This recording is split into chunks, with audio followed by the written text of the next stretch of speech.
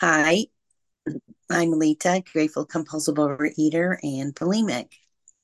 Good morning, everyone. Good morning. Good morning. Um, yeah, so um, let's see. I'll start in the beginning. So I'm the firstborn in my family. I come from an immigrant family. My father came from the Philippines, and my mother is Spanish. But she's American, but my father's an immigrant. And in that culture, they have a lot of expectations for the firstborn, and not just on the firstborn, but because I was a girl, there's a lot of expectations for the firstborn girl. And my father tried to raise me to become the surrogate mother, and I fought against that.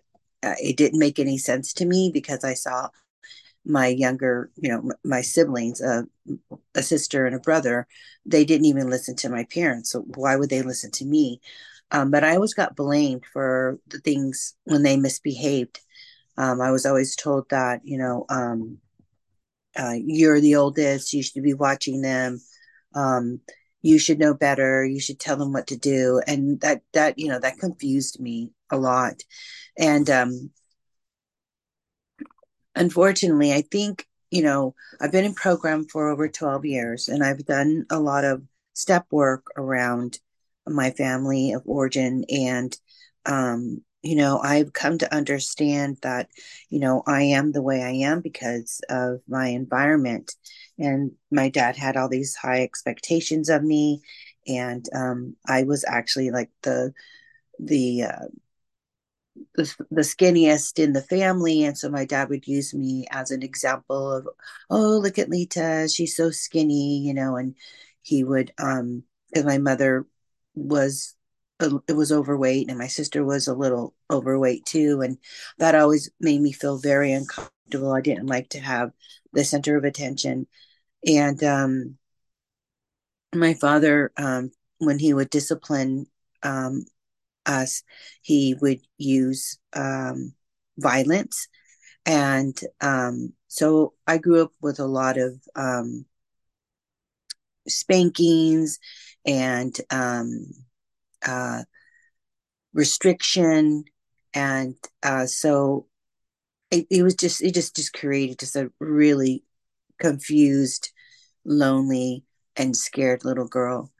And then my mother, she was always on a diet, and she used to make me take pictures of her because she always said, "Take this picture of me, a before picture," and then after her diet, she would want to take an after picture, but we never took an after picture. And I remember, um, as you go through steps in the OA, your story it changes a little because you start to remember these things that happen. And I remember I had this prayer, like, because, this program has showed me that the lack of care that I have for Lita, and the struggle I have to every day to take care of her. And I was asking my higher power, when did that happen? I mean, I know these things happen to me, but was there a defining moment? And it was revealed to me from this memory that I've had forever, where one of my dad's friends um, uh, um, touched me in an inappropriate way. And I remember trying to tell my father that, and he told me, never mind, to go to my room. And I thought of that the other day, and I that was the defining moment. That was the seed that was really planted in this fertile soil, the spiritual fertile soil of, low self-esteem. And it started there where I didn't matter. And I was so grateful to have that epiphany because um, it kind of shifted things for me, and not in a big bang or anything like that, but just something really subtle. And so to get back from the beginning on how it started. So yeah, that's how I grew up. And eventually when I became a teenager, of course, I was obsessed with my weight. And you know, I wanted the attention, because if you paid attention to me, or if you were nice to me, that made me feel like I was a good person, and it helped my low self-esteem. And so I started using diet pills, and doing some really weird diets. And then I got sick and had really bad flu, and I was throwing up and having to go to the bathroom, and found that, wow, I'd lost like 5 pounds in 3 days. And so I started using laxatives, and I started throwing up, and that was probably around 16 years old. And so I would use vomiting, binging, and purging as a way to cope in my life. And um, but I wasn't doing it that often. But it was there. This disease was there growing. And Lita, that's the first five. okay, thank you. And so um, and then um, when I was in my early 20s, I got introduced to speed. And at the time, I had just moved out of my family's home and moved in with my boyfriend at the time, which is the father of my daughter. And I was going to school full time, and I had a full time job. And someone introduced me to speed, and I thought that was the cure all for everything, because it gave me energy to do all the things that I was doing, and it helped me to keep the weight off. It was just another tool that I was using, the binging, the purging, and this speed that helped me to, what I thought was, oh, everyone's doing it. That's how I'm going to cope. And that went on for 3 years. And it was the most hardest thing that I've ever gone through.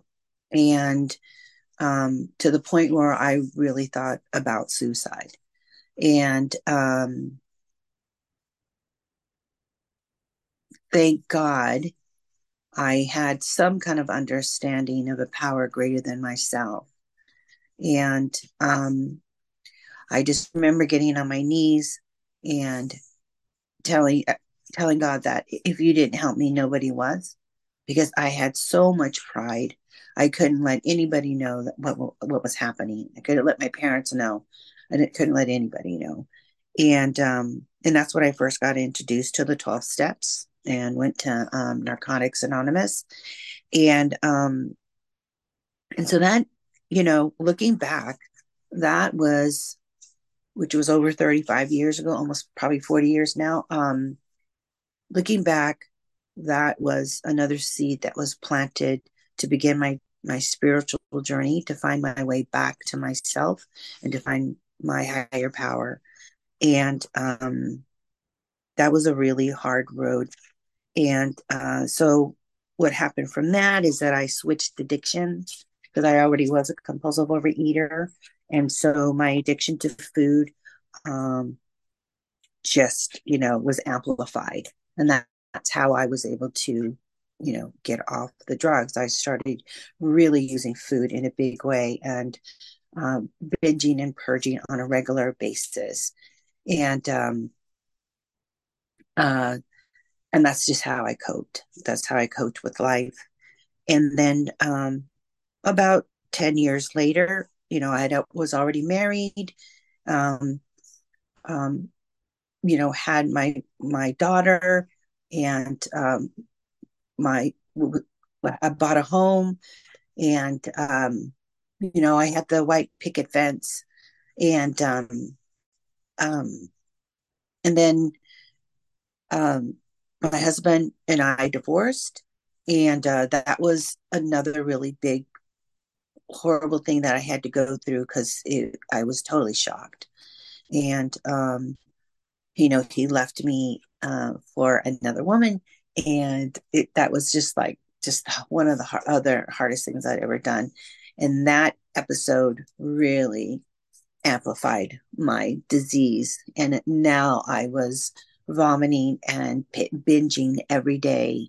And I was being trying to be the perfect mom and the perfect worker and do all the things that I was supposed to do. But then at night, after I put my daughter to bed, I would just eat and eat and eat and eat for like 3 or 4 hours, and sometimes vomit 10 times in one evening. And and gosh, that that went on forever. It felt like forever. And of course, during that time, I was trying to do everything that I could to get sober. I was trying to find a God of my understanding, and asking God to help me, and going to therapy, and trying to do all these, promises to God that if you help me do this, then I won't do that, and just weird diets, and and sometimes some of those worked. I even went to doctors and got like antidepressants, and sometimes that would work too. It would keep me food sober for weeks at a time, sometimes months at a time. But then something would happen, and I would get right back to vomiting. And I remember um, my daughter was turning 21, and we were having this a family party, and I was the host, of course, and I was doing all this cooking, and I was hiding in the kitchen and just consuming all this food while everybody was out there enjoying the party. And I just remember being so full and sitting at the table, and we were singing happy birthday to her. And I was just so consumed. I was not present. And because that's what compulsive overeating does to you. It just takes you away from the present moment. Lita, Like, there's 4 more minutes. thank you, like what it says in For Today. And so, and I just remember sitting there just wanting this to be over, because I needed to get into the bathroom and get rid of this food. And by that time, um, the binging and purging wasn't helping anymore in terms of like keeping my weight at a decent level. My compulsive overeating was just outdoing the amount of vomiting that I could do, because I just and so slowly the weight was creeping up, and I had got up to like 230 pounds, and which was so uncomfortable for my body. And I just remember, like, when is this going to be over? I need to let go of this food. And then like this gentle, quiet voice said to me, "How long have you been doing this, Lita? Your daughter's 21 years old. How long has it been?" And tears are coming to my eyes. But when I really started to do this horrific and violent thing to my body, she was, it started really when she was 3 years old, when her dad left. And I thought, oh my God, it was just like this light bulb went in my head. And I went back into therapy, and I met this wonderful therapist. Her name was Catherine. And I just felt so understood. And she encouraged me to go to OA. And I was reluctant, and she just kept nudging me gently to go. And eventually I went. And I went to my first meeting in San Leandro, at a hospital. And thank God I was ready to hear the message and realized that, yes, I was home. These are people that understand me. And a week later, I found a sponsor. And probably about a month later, the compulsion to vomit was lifted. And my first abstinence was, don't throw up, don't throw up. And my whole the whole history of my recovery has been a slow process. Maybe about a year or two after my first abstinence of not throwing up, I ended up gaining another 15 pounds. And, um, you know, through the years, I've been learning how to listen to my higher power, and eventually, I was able to listen to, like, let's not eat so much to hurt your body anymore. And so eventually I started eating less and less food, and weight started to come off, and I got under 200 pounds, and it was easier for me to walk. Um, but I've struggled with in and out, being in and out of abstinence, and I still struggle with my weight. It goes up and down about five or 10 pounds. I could lose, you know, 30 pounds to be at a more healthier weight. But thank God, I feel comfortable in my body. I can walk, I can dance. I don't eat my alcoholic foods, which is like fast food or going to the drive through or anything like that. And, um, I just work the steps as best as I can. And I try not to, higher power is teaching me not to be so hard on myself and to be gentle with myself. And all this knowledge has come from the 12 steps, from my sponsors. About maybe 3 years ago, I finally uh, surrendered to a food plan, and I've been using my food plan every day and submitting my food to my sponsor every day. And the food plan has really taught me to be accountable. It's taught me to be more honest. And because the next day I have to tell her how I did. Was I abstinent? Was I food sober, or was I not abstinent? And I just love this program. I hope that I will always be in OA. It is a map, a blueprint to live life, and I think one of the greatest gifts that I can say that I got from this program is the ability to forgive myself, the ability to surrender, um, and the ability to learn to love myself one day at a time. And I want to read September 4th, and I'll close with that, from the Voices of Recovery. And um, it says, our higher power is the only source of help that is always available to us, always strong enough to lift us up and set our feet on the path of life. The 12 Steps and 12 Traditions of Overeaters Anonymous, page 98. Binging, turning to others for comfort, and addictive behaviors were my ways of coping with life before OA. Now I'm reassured by trusting that 24 hours a day, in every situation, God is within me to lovingly guide and direct my life. The ability to maintain abstinence through the struggle of homelessness, the pain of emotional relapse, and the fear of financial insecurity are evidence to me of a power greater than myself. Daily practice of prayer and meditation allows direct conscious contact with this source of healing and strength. When self will runs riot or character defects flare up, I trust my higher power to lead me back to a path of sane living. In recovery, I enjoy an intimate relationship with God, spiritual friends, family, OA fellowship, and a safe, secure home.